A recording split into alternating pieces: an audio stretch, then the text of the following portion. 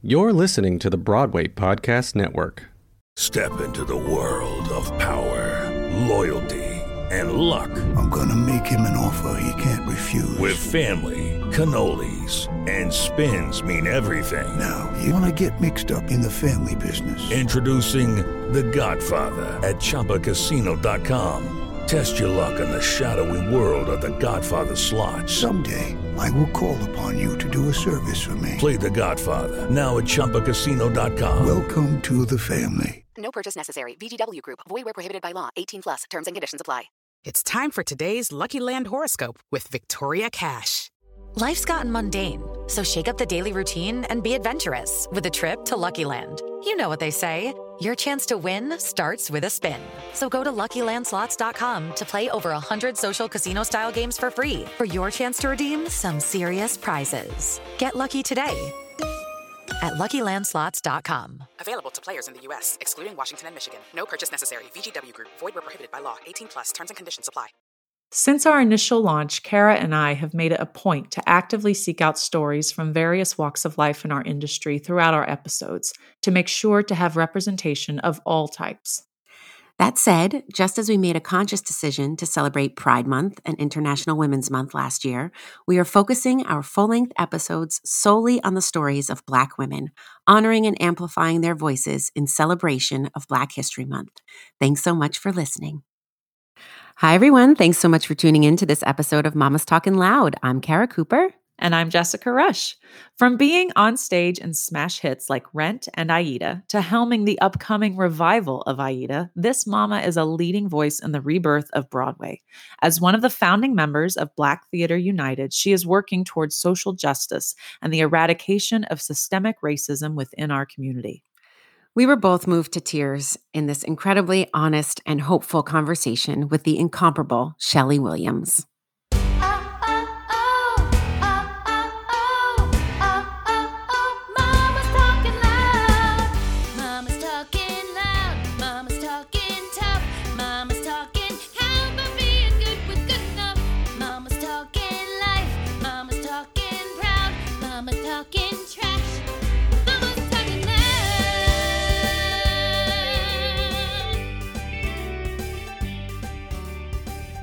Welcome, Shelley. Thank you so much for being here.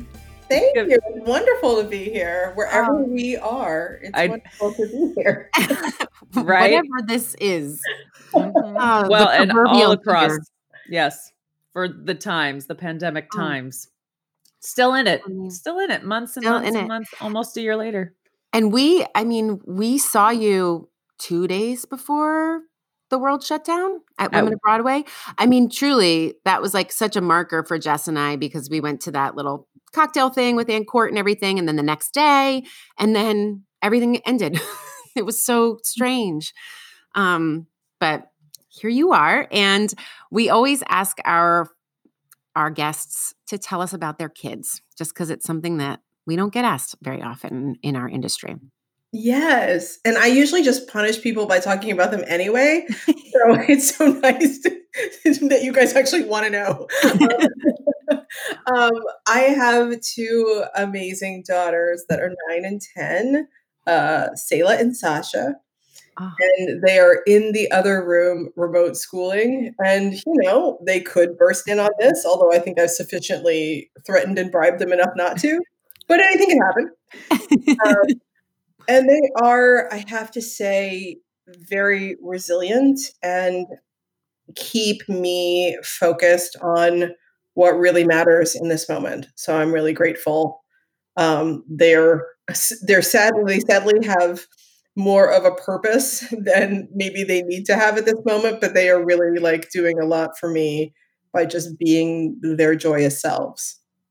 Yeah, I find that so true. I feel like as the year is coming to a close, and certainly we have a long way to go with the pandemic, but I'm starting to feel a weird nostalgia for this time already.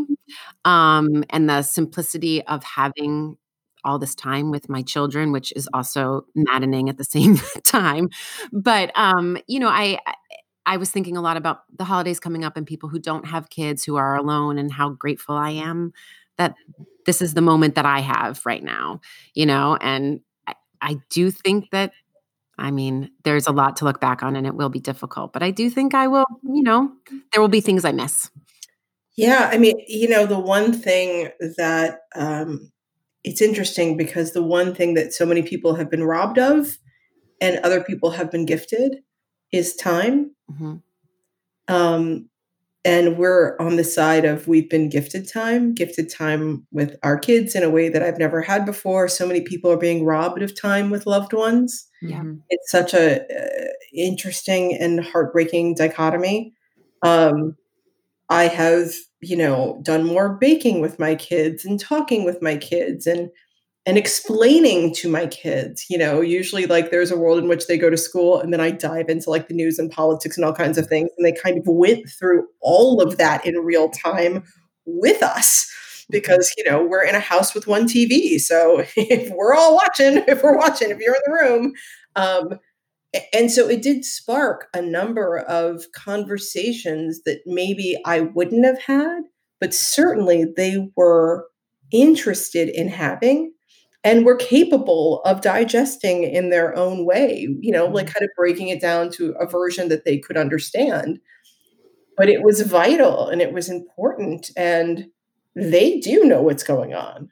When there were protests in the streets and they fully understood George Floyd and Breonna Taylor and, Ahmaud Arbery, they understood, what was going on, as much as a 9 and 10-year-old can, which is more than I thought. And they understood what justice meant and they understand. And I don't know that I would have given them credit for that or that I would have really gone into the depth of conversation had we had anywhere else to go. I mean, like their curiosity and their interest, and their growth has astounded me. And even having like the really painful conversation a week ago and saying, we're not going to be able to be with my grandparents, their grandparents, my parents, and the cousins and Aunt Angie for Christmas was rough. And yet they were able to express disappointment and they understand the pandemic and they understand how important it is for us to make choices that are best for our family, for the long haul. And I'm like really impressed. It kind of makes me think that like, maybe, if you don't get into the college you want, you're going to be like, yeah, I lived through a pandemic, whatever. Like I was like, they might actually come out of this with a greater sense of like the big picture and more resilience than I certainly did when I was, that age and older. So I think you're absolutely correct. I think there is something to particularly kids of that age, like they aren't the teenagers yet who think they know everything, right? And Elliot is 6 and, our kids are smaller and we've definitely had conversations and she's aware of a lot of stuff but we haven't probably delved into it the way you have with older children, and I just think that if they had been in school and the pandemic hadn't been happening, well, first off, I don't know that George Floyd and the protests would have happened if people weren't at home and able to focus, right? That's something that I think a lot of us have talked about is that if we were in our normal lives, quote unquote, normal lives, it would have just sort of gone by like so many awful things have, and we would have paid attention and then we would have kept going. So I think that being in this space, especially you with your girls, being able to, you are with them and you're not having to wonder, what are they hearing at school or what are they learning or what information is coming to them? And like you said, if they were gone, you would have the news on and then maybe turn it off so that you're not having to talk with them about it. And instead, it's created opportunities for them to mature and grow as young women and in a way that I think otherwise might not have happened for a little while longer. And, kids, a lot of times we talk about, we don't want to expose them or that's too much for them or it's too intense for them. But if you speak to them on their level and you know your children, you know what they're able to comprehend and what they're able to handle and understand. And if you trust them enough to give them the information, I think that you can be pleasantly surprised, like you've been, they are growing and learning and changing and maturing in ways that only can happen in a pandemic when we are, isolated and experiencing all of this. You know what else is also weird and interesting?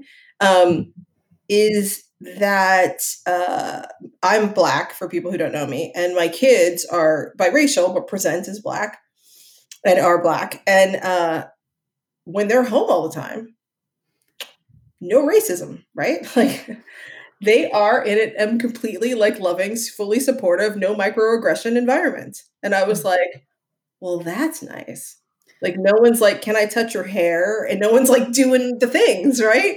I'm like, they have a year of like, you're awesome. There's no gendered girls should do this and boys should do that. Like, they are in a fully like, I get to be the curator of like their self-esteem and making sure that, the things that we're talking about and the way that we're seeing situations and talking about handling them, like there is something about that their confidence is high. And I sat on the diversity and inclusion committee at my kid's school and I was like, yeah, guess what? I don't have to be a co-chair anymore because like I'm not around your kids. Like, insulate my kids from your kids. But now like my kids are great. So, there is that, which is kind of amazing for like, BIPOC parents are having this moment where we're like, our kids are in a fully insulated and super supportive environment right now. Yeah, I'm sure. And in not just like the racism issue, but you were just saying your girls are so confident. And I just saw an article that said that at the age 8, confidence in girls plummets. Like until age 8, it's the same as boys and girls. Mm-hmm. And then after age 8, it plummets. And I was just thinking like at 9 and 10, this is such an age of transition and an age, what a gift to be able to, like you said, be the curator of their space and their world right now. And they see. I don't keep magazines in my house on purpose because I'm like, I don't want anyone else defining beauty for them. So that's always been a rule for every babysitter, every nanny, like no magazines. They get the Week magazine, which is like a kids magazine or whatever, but like no fashion, nothing like that. And it's interesting because their definition of beauty is very different, this year, the last 2 years versus, especially this year, what they talk about, what they see, it's fascinating. They're not really like jonesing for like at this age, I was like designer, everything. And like, they're full on like, in a different headspace altogether. And you really see how much outside influence begins to feed and dictate and morph their perception of themselves and also, of the world around them. So that's a plus. If we have to find like positive from this period of time. That's a major plus. Yeah. So for those people listening, Shelly started out as an actress in our business and now is as a director and has so many incredible things on the horizon that we're going to get to. But can you tell us about that transition? What prompted you to want to move from actress to director and a little bit about that? We've got some pull quotes about things that you've said, but tell us from your perspective, what influenced you to do that? Well, the older I got and the more projects I worked on, I began to really see a linear line. And it was almost like it kind of flatlined, like the kind of women that were being presented on stage were like the same.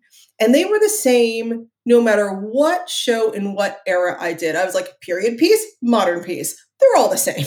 And I was like, and it's amazing because in the life that I've lived, I've only ever known unique, extraordinary, supportive, kind, strategic thinking, just bold, imaginative, creative women. And how come I'm never seeing them or playing them on the American stage? And is that because they're only being told through the lens of white males? Is that because they're only written by men? Is that because, there isn't this deep understanding. There's like, do you really get it? Are you in the club? Do you get who women are? Or is this just the filter through which you see us? And if that's the case, like, let's get rid of the filter, right? Yeah. You know, let's like really start saying, it's almost like, you know, when you're in high school and you drink like cheap beer and you're like, oh my God, this is so good, right? And you're like, oh, I want this Schlitz. And then like you get a good beer and you're like, and then you try a Schlitz again and then you're like, oh my God, how did it's kind of like that. It's like once you actually know and see and really understand who women are, and it really took me into my 30s to kind of come into my own as a woman, I never wanted to play anything artificial again. I wanted to represent authentic women on stage, and I didn't want to be a party to anything else.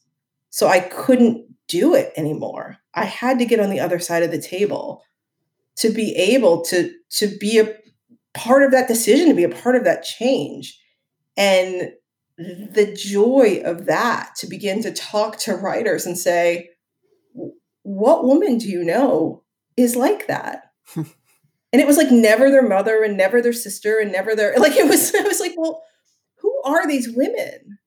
They were just pulling them out of they were just ideas of who women are. Like the woman brain factory of like, oh, we'll use this prototype of, you know, but it was like when we really got down to, you know, what does she do and why does she feel that way and who are her friends? And, you know, these aren't questions that were really being mined for these characters. It was almost like, we know this is a cut and paste, and let's see how this person like helps the male get to where they want to be. Like, you know, or we'll make her the protagonist, but she's got to be like super weak, right? Or she's got to be this, or she's got to be that. And so I have, it has been a fascinating and illuminating journey for the last 15 or so years. Going through that, you know, just kind of really dissecting and really kind of pushing writers and projects to be more mindful about women and certainly about the portrayal of, you know, Black characters. You know, if I'm directing a play that is, you know, a play or a musical with Black characters, really, you know, holding the feet to the fire to tell authentic versions of those characters as well. How has the actual journey of becoming a director been? When at Women of Broadway, you said this thing that I've never forgotten, that you were talking to a male colleague about wanting to make this transition. Mm-hmm. And you're like, what do I do? How do I do this? And he goes, you just tell everybody you're a director. Yeah. And it kind of blew my mind because I feel like white men in our society are given this ticket to ride, right? They're like, you can do anything, you can be anything. You just say what you want to be, and you have the opportunity to fail at it. And I think that women, people of color, I think we aren't given the opportunity to fail. You have to walk in the room with, you know, everything at your disposal, ready to be the absolute best version you could be. And this person was telling you, no, you just do it. You just say that you're it, you know, because he didn't have the fear of failure. I think we come with that baggage. Maybe I'm just speaking for myself, but how has it been? Did you just tell people you were a director? How did you make these inroads and, you know, steps towards becoming successful, which you are? I mean, I took the advice because I was like, well, I got nothing to lose, right? Like at this point, I was like, sure, I'll try it. And it was pretty amazing to me that people were like, oh, that's great. Like there was no question. And that was the part that was really surprising. And so when I said to people, they're like, what are you doing now? Aida's closed. I'm like, oh, I'm directing. Oh, that's wonderful. And then I realized that, and you know, I'm building a website for the first time. And, you know, someone was like, what's the title you call yourself? And I was like, well, I've only, to me, ever had one title, and that's storyteller.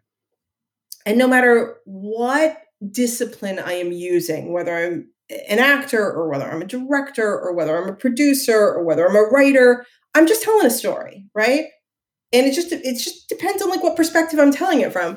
So in that way, when people's response, when I said I'm directing and their response wasn't like, oh, wow, that's interesting. How'd you learn that? How credentialed are you? No one said any of those kind of things because they kind of made the leap that, well, of course you know how to tell a story. And so once I began to really embrace this idea that I need to fortify my skill set and I need to grow and I need to study 100%. But some of this I know. And so kind of saying these are the tools in my toolbox that I'm going to use no matter what I'm doing. Like I am a musician. I grew up a musician. I am a better director of musicals because I understand how music works and it is the engine of a show. And I am very snobby about directors that cannot read music because you can take a class, right? It's not hard, right? So like, if you live in France for 30 years, learn the freaking language. If you direct musicals for 30 years, learn the freaking language. That's my opinion about it. And I'm a super snob about it. But, I don't sit down at the drums and play anymore, right? I'm like, and when I do, it's super frustrating because I can't play in my head through my hand. Like I'm not as good anymore. But that skill set of knowing and understanding music, of understanding time signature, of understanding keys and how they work, and positive and negative and theory, help me as a director, as a storyteller, understanding rhythm. I just wrote my first children's book. Understanding the rhythm of language, that people have a pace, they have a tempo. Understanding music makes me better at everything. And so it was really kind of, realizing that like, I got a backpack full of crap. And like, if we get stranded in the woods, we're going to be fine, right? Because I've got like all the provisions we need for this outing. And so every now and then, like this crazy thing will come up and I feel like if I end up doing something next, that being a director will serve that in some way, it has been, once I kind of surrendered into, I tell stories for a living, it liberated me from any kind of imposter syndrome I may have felt stepping into a new facet of this industry. That's awesome. I mean, it makes so much sense because at the end of the day, every single aspect of theater is storytelling in one way or another. Set designers tell the story through their design and the lights and the costumes. And they, I always think too, like, I mean, this might just be me, like, I don't know, but as actors, I feel like particularly when you're putting up new shows, I always feel like we can see the problems, right? Because we understand so many parts of the system. We understand all those different, because we have to sing, we have to dance, we have to act, we have to do all the things. So when you're in like a preview period or something, you can see what needs to be fixed because you have a greater understanding of the project and the piece as a whole and the story that's being told.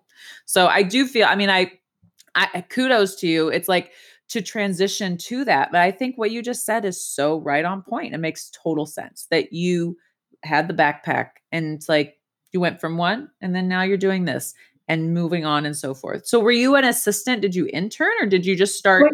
I called every person on every show I'd ever been in. And I was like, if you ever need an assistant, like I'm here, I want to learn, I'm good. And I can't even tell you the people that were like, yes, of course, absolutely. Like, Gordon Greenberg, I called Gordon and he was like, come on, let's do this. And like, it was unbelievable how supportive and loving this community is. I was like, Broadway cares, you're doing Gypsy, can I be an assistant? And like, like all the things, like it was, whether it was Paul Smith and he was like, like stage managers, people would call me, I'm working on this reading and I literally put it out there to the universe. And I was like, I'm in a place I want to observe and learn and grow. And, it kept feeding. I will say this, in this moment that we are in right now, there are so many of us in our industry who are really considering what's next. Did I have another 3 or 4 years in me? Am I going to be able to step back on stage again? Do I even have the desire to do it anymore? And I really do believe that, and I've said this to many people who've been talking about, I need to diversify my companies and I need to figure out, I need to find new people in various places. And I'm like, your wheelhouse of talent are the actors that you have been working with for years and years and years. No one knows this business better. No one knows this business better. The ins, the outs, no one loves it more. The people you're looking for are under your nose, and you need to train them on a skill, but you cannot, that's easy. What you can't teach someone overnight is how to love it, how to nourish it, what it takes, how to respect it the way that we do. It is a true labor of love to miss weddings and funerals and schlep in on snowstorms for a matinee and, how many, to eat Kudama every Saturday. It is literally, sleeping and I remember sleeping in the Palace Theater and the sound of Eddie, the doorman's voice being delivery, just figuring out how to sleep through all the announcements between shows, the people, the general managers, the company managers, the people in, press, the stage managers, that's us. That's us. There's no reason to leave this industry. Just shift to another part of it and love it in a new way. Shelley, I know. You got me. I was crying over here hearing you say that. No one has really put it so clearly and so eloquently and so well. And it's true. I mean, it's talk about a labor of love, but thank you for that moment. I'm sorry. I might've cut you off a little bit. I just had to, no. I was completely overwhelmed with emotion over here because it's true. And we talked about this with Lisa Gaida on an earlier episode. And Lisa. Yeah, I know. I love Lisa. Yeah, she talk about, there's a lot of laughs on that one. Oh my gosh.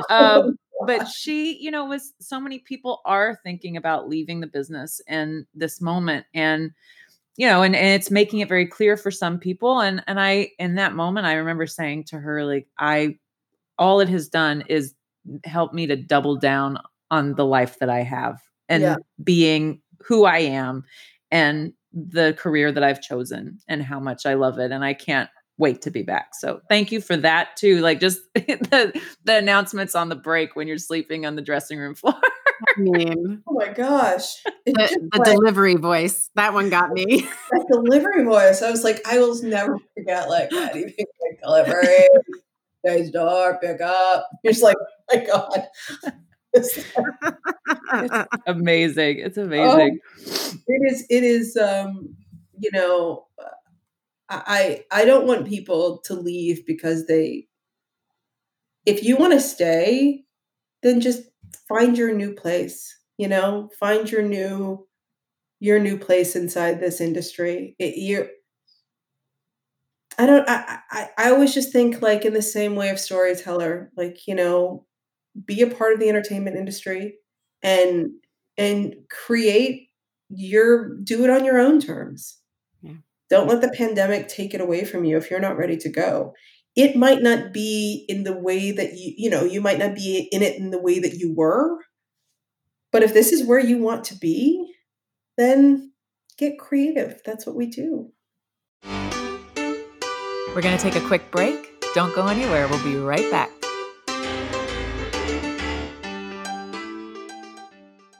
Judy was boring. Hello. Then Judy discovered ChumbaCasino.com. It's my little escape. Now Judy's the life of the party. Oh, baby, mama's bringing home the bacon. Whoa, take it easy, Judy. The Chumba life is for everybody. So go to ChumbaCasino.com and play over 100 casino-style games. Join today and play for free for your chance to redeem some serious prizes. ChumbaCasino.com. No purchase necessary. Void where prohibited by law. 18 plus terms and conditions apply. See website for details. It's time for today's Lucky Land horoscope with Victoria Cash. Life's gotten mundane, so shake up the daily routine and be adventurous with a trip to Lucky Land. You know what they say. Your chance to win starts with a spin. So go to LuckyLandSlots.com to play over 100 social casino-style games for free for your chance to redeem some serious prizes. Get lucky today at LuckyLandSlots.com. Available to players in the U.S., excluding Washington and Michigan. No purchase necessary. VGW Group. Void where prohibited by law. 18+. Terms and conditions apply. I want to sort of talk about, as you transitioned, there was something that you said with regard. You said that it felt like I died. I don't know. I don't like it. No. Sorry. Well, let me rephrase. On to greener pastures. Sort of to that end, there's been a lot of talk, particularly since George Floyd and Black Lives Matter, and within the Broadway community, with the development of Black Theater United, which you're a part of, which we will speak to, and Broadway Advocacy League. And there is definitely a conversation happening that has been much needed and within our community. And I wanted to talk to you in a Variety article. You spoke about the gatekeepers, right? And diversity within our industry. And as someone who transitioned from being an actor to a director and had to move through sort of various gates, right? With the assisting and working your way up. The quote was this: if you diversify the gatekeepers, the pipeline inevitably diversifies. When you have more diverse perspectives, the conversation about the art deepens. That is when we start to tell stories with greater authenticity. When we pair those stories with creative teams that are best suited to tell those stories, that is when you dignify the human experiences we are charged to tell with the care and consideration they deserve. So that is so true. And it speaks a little bit to just what we touched on about telling women's stories, much less people of color stories on the stage. Are you starting to see or hear the shift happening at all with regard to the gatekeepers? And I know that, I've done numerous shows that are Black women's stories that are directed by white men, white women. And I do think that there is something to the fact that obviously affects the storytelling. You can't tell the story of a people or a person who you have not lived in their skin and in their shoes and in their moments. With regard specifically to Aida, because Shelley is directing a revival of Aida. So fierce. She also was in it as an actor, which that's a full circle moment that that's a whole nother thing. But as you're working on Aida and the piece, how has that been? And did you encounter any sort of pressure to use people maybe that weren't telling the story so authentically, or on the creative team? Or were you allowed to sort of say, this is what we're doing, and these are the people I'm using, and tell the story in the most authentic way possible? So it has been a combo platter of kind of all of the above. So I have the great privilege for many years to have been mentored by Tom Schumacher. And the mentorship happened in such an incredible and authentic way that, and it's been going on for so many years since I became a director. Tom has been literally, we've been having conversations multiple times a year this whole time. And so when Aida came about, it wasn't like we were starting to get to know each other, right? He fully knew who he was hiring. I'm opinionated, but I'm a thinker. And I'm a researcher. I'm a very dramaturgical director. I do believe, in life, the same in art, love is in the details, as I quote Oprah, right? I do think that the details matter. And that's the reason why I think, authenticity and representation is so important, because it is those details that define who we are.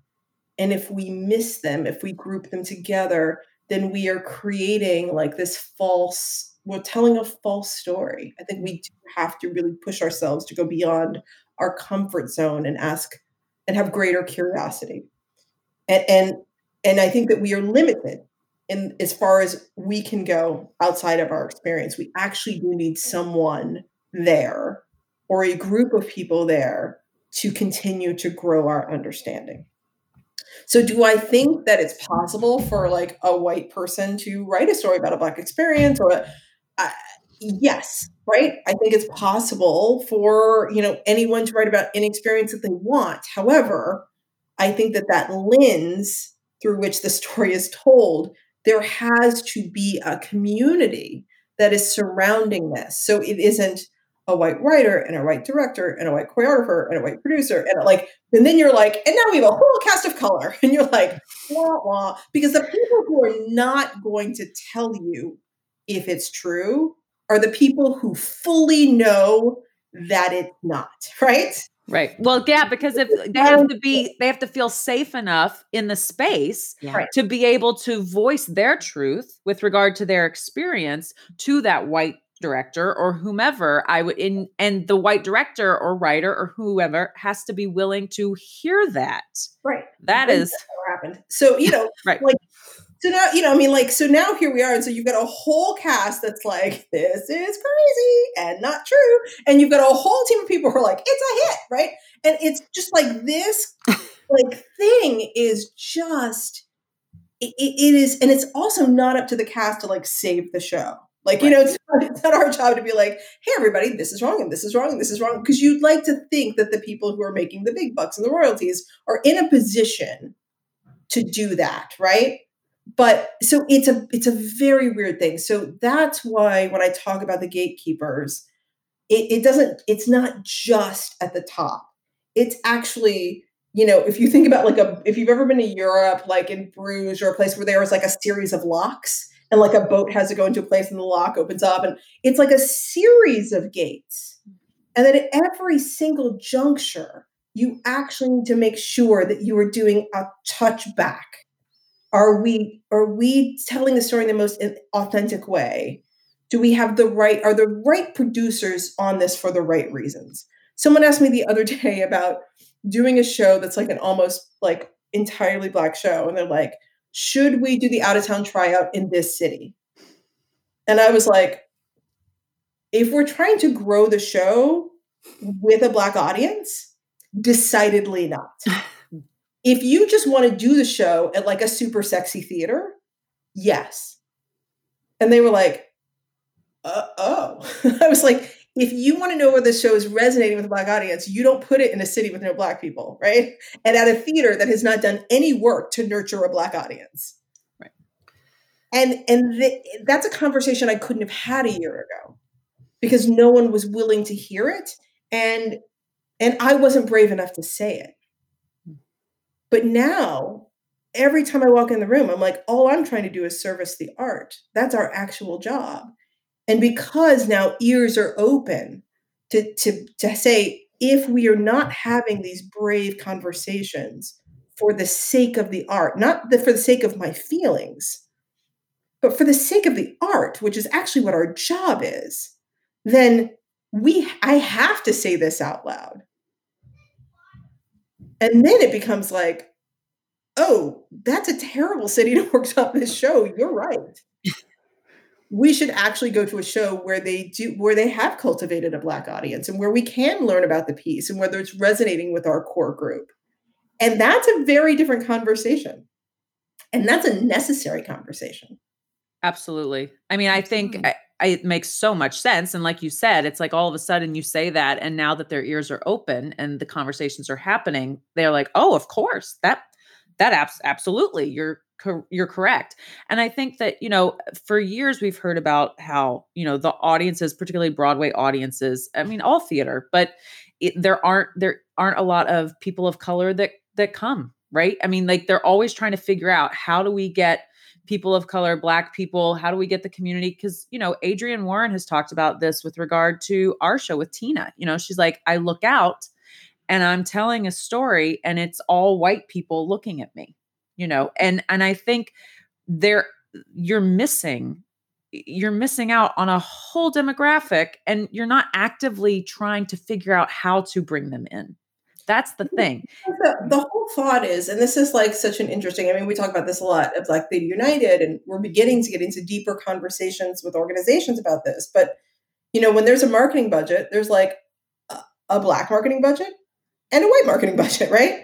And so they're like, we're going to give this amount of money to this person that we've hired on the outside to just market to Black people, right? But we've decided that this show is a show that Black people want to see. So not only like are we deciding what we think you want, we're not inviting you to like every show. Right. We kind of don't want you there, right? There's like an implicit line, right? We only want you at the show where we think that you want to see this. And so when you're treated that way as a community, you're like, well, I don't want to be at any of your stuff, right? Because like you really don't authentically want me to have a holistic Broadway experience. You want to curate the spaces that I'm in and when I'm in them. Right. And what I say, like, you know, the Black community spends so much money on concerts, on like, there is money in the Black community for entertainment. It has always been there. Always, always, always. The Black community will spend a ton of money to go see Beyonce at the Garden and, you know, all those. There is money there. Mm-hmm. But there has been no interest in saying, we actually want you on Broadway. We want you to come. We want you to bring your families. That's a conversation that Broadway needs to have with itself. Yeah. To say, we need to stop deciding when we want the BIPOC community to like grace our streets and when we don't. Right. And because we need to market to the community at large and say, we need to do a little extra work, especially in BIPOC communities, because the door has been like a sliver open for so long that we actually do need to extend a genuine invitation and mean it. So it's going to take a lot of time and money to say, we really do want you here all the time to see anything you want when you want. And we're going to create an open and welcoming space for you when you are here. Mm-hmm. That's going to take some work. And without the work, there will be no Broadway because the demographics of this country are changing. Right. And so there is not only like we're a good people mandate, but it's also like good business. Mm-hmm. And so, you know, racism is bad business, right? Like, so you actually, there is a fiduciary mandate, a reason to do this beyond just let's not be bad people. Right. Yeah. Yeah. No, that makes so much sense. I mean, it's absolutely. And this is something that's come up a lot with regard to these conversations is the fact that, you know, Broadway and theater in general prides itself on being inclusive and everyone is welcome. And I do think that's true with regard to specifically like the actor community, right? Actors, dancers, for the most, I think that as you get higher up with producers and theater owners and the creatives, I think that's a different conversation. And I do think they're stuck in a rut of oldness, right? With regard to, like you said, they don't actively market to everyone. They decide what they're going to market to the BIPOC community versus just sort of the white people at large, right? Like what they do there. And so I think that, you know, if nothing else has come out with regard to our community of this time, is the awareness has shifted, I would like to think, and that these conversations are happening and that the really hard moments that we have to look at and the hard decisions that they're not even hard decisions, but just the shift is what I'm saying. Like you said, it's going to take the shift that needs to happen. It's time. And it's just exciting to hear you say that the ears are open. Like people are, because that I think has probably been the key, right? Someone being willing to receive the information. It's always been there. It's like people being willing to receive the atrocities that happen in the streets when Black men are killed. People were able to receive it because of the pandemic. So now ears are open. And hopefully because of that, you know, you said you felt braver to speak, that we can move forward. And I mean, just hearing you say that made me hopeful. I don't know if that's the right word, but that this is possible, you know? The interesting thing, you know, about this whole summer, and the biggest thing that I kind of realized, you know, I wrote a very passionate post right after George Floyd's killing. And the thing that surprised me the most about the responses that I got from people that I deeply love and know in this industry is they were like, I didn't know that you felt that way. And it was interesting because it was almost this idea that like that happens to those Black people, but like not realizing that when I am seen on the street, no one's gonna like, oh, there's no credentials that like come up like a, one of these new age movies where they're like, been on Broadway, has 2 children, blah, blah, blah, blah, blah. She's a good Black, don't kill her. Like there isn't like, I experience the world as a Black woman outside of my identity as a person, a professional on Broadway. And I feel the microaggression. I feel I got pulled over by a police officer because I made a wrong turn and I cried so hard, I could not find my registration. I was a mess. I was like, I'll never see my kids. Like I lost it. And people are like, oh my God, you feel that way? I'm like, do you understand that like, I'm just Black. I get what I get unless my friends start speaking out. It's serious. It is so serious. And all of a sudden people were like, oh my gosh, I had no idea. And we didn't see it. We didn't get it. I was like, every time it happens, it's personal. That young man walking into his grandmother's house in Ohio and getting shot in the back 4 times. I'm from Ohio. I cried over that 3 days ago. I was like, I don't understand how that happens. I just don't get it. And it hasn't stopped. No. And, listening to my friends who like walk out of the stage door and are having those experiences on their way home from Broadway shows, those are conversations we've been having. And they're necessary. And it's necessary to make sure that we're responsible in the stories that we're telling on stage, that we're not perpetuating these stereotypes. We can be part of the solution. And I've said this many times, we have been part of the problem. Mm-hmm. So, it is, I am really, really, really grateful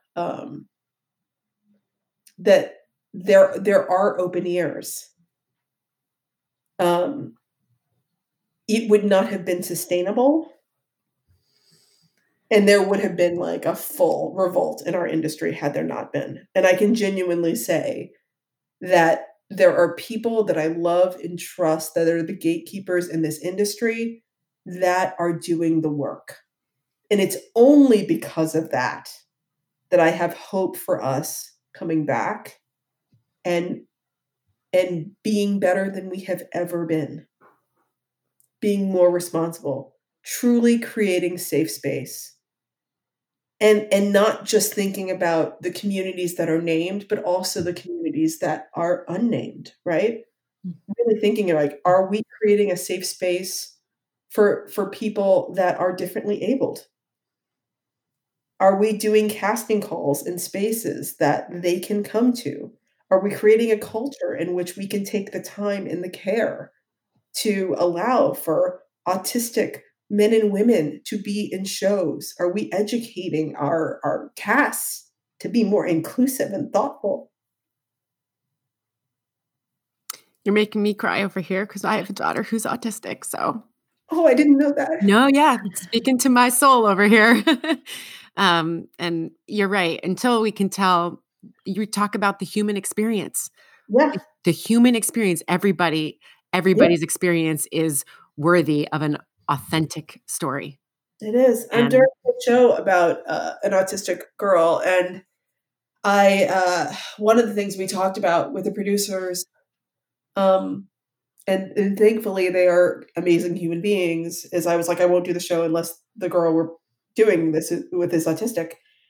And the show's called Indigo, and we did auditions, and when I tell you, we probably saw 5 or 6 young women that were all amazing. And the woman we ended up hiring is extraordinary. And there's no other way to do this piece than to tell it authentically. And I was like, I can't be who I am as a human and not do this show with an autistic actress. There's just no way. And I don't care what I have to do as a director to learn. That's my job, right? And we're gonna have to grow. And it like not only did the art grow, but like the humanity in the room grew. And I learned so much. Like she's got amazing parents. She's in college right now. She's like extraordinary. And I was like, why in the world? And when we started auditioning for Aida, I was like, I want to make sure that we're doing like open auditions. I want to open the door. I want to reach out and I want to say, hey, what are we doing here? You know, the thing that I learned about, you know, working with an autistic actress is, you know, especially like, you know, high functioning autistic actors and actresses memorize very quickly. And you know, routine is king. So like kind of the most amazing place for someone who has that gift, and it is a gift, is doing the same thing every day. And I was like, oh my God, the stage is amazing for you. Like, this is so joyful. And this young woman, Madison, was like the anchor of the show because she could hold it down, you know? I mean, it's the lead role, but she was like she could hold it down. And I was it was so joyful to realize, oh my gosh, art once again can be part of the solution to opening our hearts and minds. We have to live it. We have to walk it. We have to be it. We have to show it. We have to be braver. What was I afraid of? So, you know, this is the beginning. It's a long journey. And we have to just, you know, what I keep saying is like, every time I go through a door, my job is to make sure that when I look back and I make sure that the door is still open, right? Do not let the door close behind me. And so, you know, every time I am in a room, I have to look around and go, who's missing? And then go, hey guys, we need to find, because we need to make sure that we're not leaving anyone behind, even in this revolution of change, that we're not like, okay, and now we've gotten all the BIPOC people. And we're like, wait a minute, who's, where, that we, you know, we're continuing to just open. You're going to change the world, Shelley. I'm just so unbelievably inspired by everything that you've said and moved deeply by this thought that who's missing? Who else needs to be here?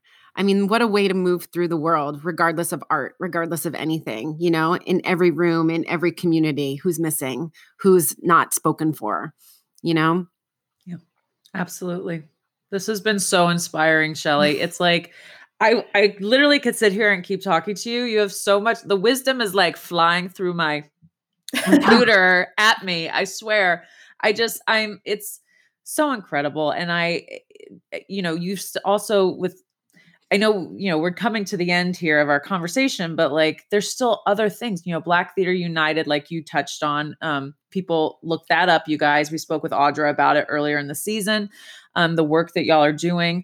Also, Shelley wrote a book. She has a children's book coming out, y'all, in 2021, right? So they've got some time. 2021, we've got time. Yeah, exactly. It's called Your Legacy, A Bold Reclaiming of Our Enslaved History. And it's a children's book. Mm-hmm. So to start conversations, continue conversations so that children can learn of the history of the people. Which is so important. I've had those conversations with my 6-year-old white daughter as well. You know, Harriet Tubman is one of our memory pieces, and we've been talking, you know, about who Harriet Tubman was. And these are conversations that I think, you know, we're to a certain degree are touched on when we were in school, but they're not talked about. And these are not experiences that are given the weight and the attention and the that they should, with regard to our children and the world that they are living in, and that we are growing them to inhabit, right? We have to change. And the care. Like they take great care of these conversations. I mean, my daughter's class, I was printing out her work and it was like the unit on slavery and colonialism. And I was like, oh, and now the school's going to be chilly. Like, I'm like, oh boy, I'm going to read this. And I'm like, so yeah, my new neighborhood's going to get to know me very quickly. Well, I just literally printed that out this morning and I was like, geez, I haven't even been here a month and like. And aren't they lucky? Aren't they lucky that you are there to help to open their eyes? I mean, truly, this conversation, it makes, for the first time, and obviously we've been detached from our theatrical families and that process, but for the first time, I feel like change is not only possible, but it is happening through talking with you and the things that you are aware of and the conversations that you're having in the rooms you're in. I just feel like it's not only possible, it has to happen. We know that, but I feel more motivated than ever to be, a part of it. Well, that's great because we're the ones that are going to do it. Yeah. Yeah, we are. Let's get back. Let's do this. Yes. And you know what? That's the good news is that we're all individually on this growth, this growth of humanity. And when we come back in the room together, and we will come back in the room together, the room will be changed because we're changed. Mm-hmm. Wouldn't it be terrible if we came back into the same stale room in the same space? That's what that's where I have a hard time with people who are like, I have a hard time with people who use the word politically correct as like a slur. They're like, oh, we're being politically correct. And I was like, I don't really have an affinity for words that I need to hold on to them for the sake of someone else's pain.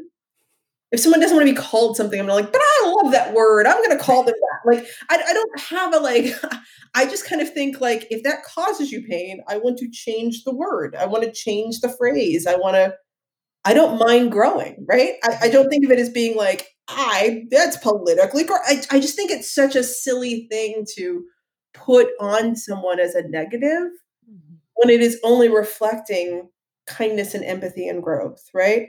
So I think about when we come back into a space that we left in a different way, it's almost like going back into a house that you lived in as a kid. And you like walk back into that house. And although you have those memories, which maybe not have been so good or whatever, you can now approach it as an adult with a newer perspective. And you're like, I never noticed the sunlight in this room. And maybe like the rooms feel a little smaller, or maybe they feel a little bigger. Maybe you discover something that I don't remember that cabinet, right? We're going to walk into a house that we haven't been in for a year, right? And maybe the windows have been open and maybe the air is fresher than it's ever been. Maybe the house needs to get redecorated, right? Maybe you can imagine having a feast at a table with all of your friends and being a host in a way that you never imagined before because the house has new life and new love.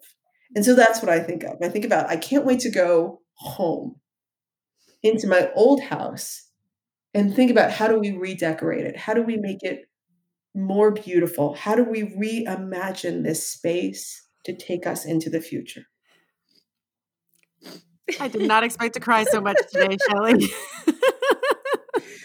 Thank you. Thank you so much for sharing your time and your wisdom and your passion with us today. Yeah. No, it was a pleasure. It was such a pleasure. It was absolutely beautiful. Thank you. Thank you so much. I can't wait for us all to be back in those houses. We will, mamas. We will all be back. Yeah.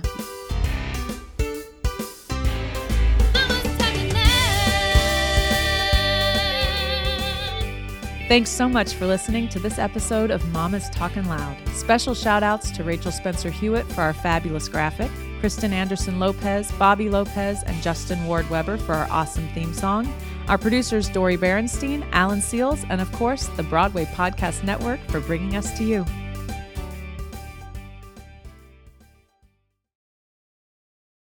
Hey, it's Leslie Odom Jr. here on the Broadway Podcast Network to tell you about the Rise Theater Directory, a program of Maestro Music. Rise is a national online resource designed to connect and empower backstage and administrative and creative theater professionals from underrepresented backgrounds. If you work or aspire to work in the theater community, this can help you find your next project. And if you hire theater professionals, search the Rise Theater Directory to find your next team. Create your profile now and get more information by visiting risetheater.org. That's theater with an RERISETHEATRE.org, because only together we rise. It's time for today's Lucky Land horoscope with Victoria Cash. Life's gotten mundane, so shake up the daily routine and be adventurous with a trip to Lucky Land. You know what they say, your chance to win starts with a spin. So go to LuckyLandSlots.com to play over 100 social casino-style games for free for your chance to redeem some serious prizes. Get lucky today at LuckyLandSlots.com. Available to players in the U.S., excluding Washington and Michigan. No purchase necessary. VGW Group. Void where prohibited by law. 18+. Terms and conditions apply.